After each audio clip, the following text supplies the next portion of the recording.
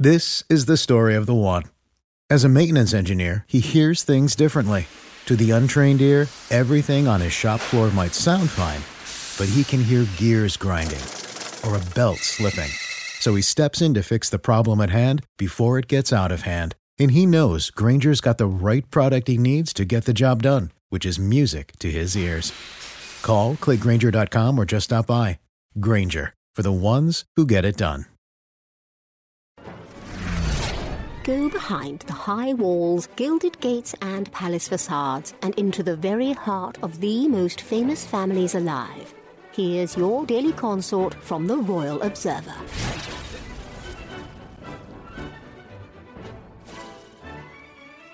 Prince Harry is back in California and staying active. The Duke of Sussex, who recently traveled to Japan and Singapore to promote his charity Centibale, was spotted at a Santa Barbara, California gym over the weekend. The father of three wore a black t-shirt, athletic shorts and a matching California baseball cap for the public outing. Before touching down at his home base, Harry chatted about his love of philanthropy and fitness while overseas. "I've been involved in many charities for most of my life and I get a huge amount of fulfillment giving back to as many people as possible," he said. "My life is charity, always has been, always will be. Your warmth, your compassion, your generosity, every single element of the Japanese culture is really unique and very, very special," the American-based royal added. "I noticed it my first visit 4 years ago when I came for the Rugby World Cup. And I would happily live here if you'd have me." As the Royal Observer previously reported, Harry believes sports can help veterans stay in a better mindset even if they've hit rock bottom.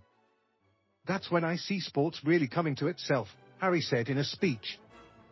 "I have seen sports literally save their life," the veteran himself explained. "The physical piece to sports is obviously the most important. But the mental aspect and healing ability is extraordinary. It brings people together, all sizes, backgrounds, beliefs or religions," he added. "I have long believed that sport is a conduit for healing not just for the mind and body but the world. The sport requires having a dream and the need for community," the Duke of Sussex exclaimed. Harry's love for polo and rugby has been a part of his various passion projects over the years. In fact, before leaving his senior-level position within the royal family, Harry was the vice-patron for the Rugby Football Union.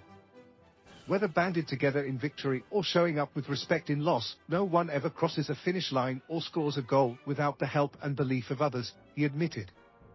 "The lessons we learn on the field are often the same principles of philanthropy, that a mission, hard work, dedication, and partnership can make even the impossible possible.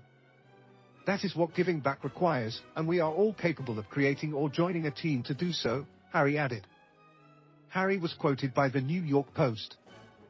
Photos of Harry leaving the gym were published by People.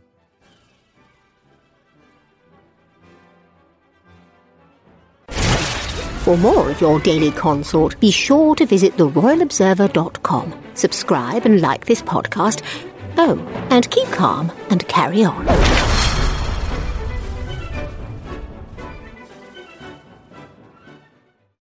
This is the story of the one. As a maintenance engineer, he hears things differently. To the untrained ear, everything on his shop floor might sound fine, but he can hear gears grinding or a belt slipping. So he steps in to fix the problem at hand before it gets out of hand. And he knows Grainger's got the right product he needs to get the job done, which is music to his ears. Call, click Grainger.com, or just stop by. Grainger, for the ones who get it done.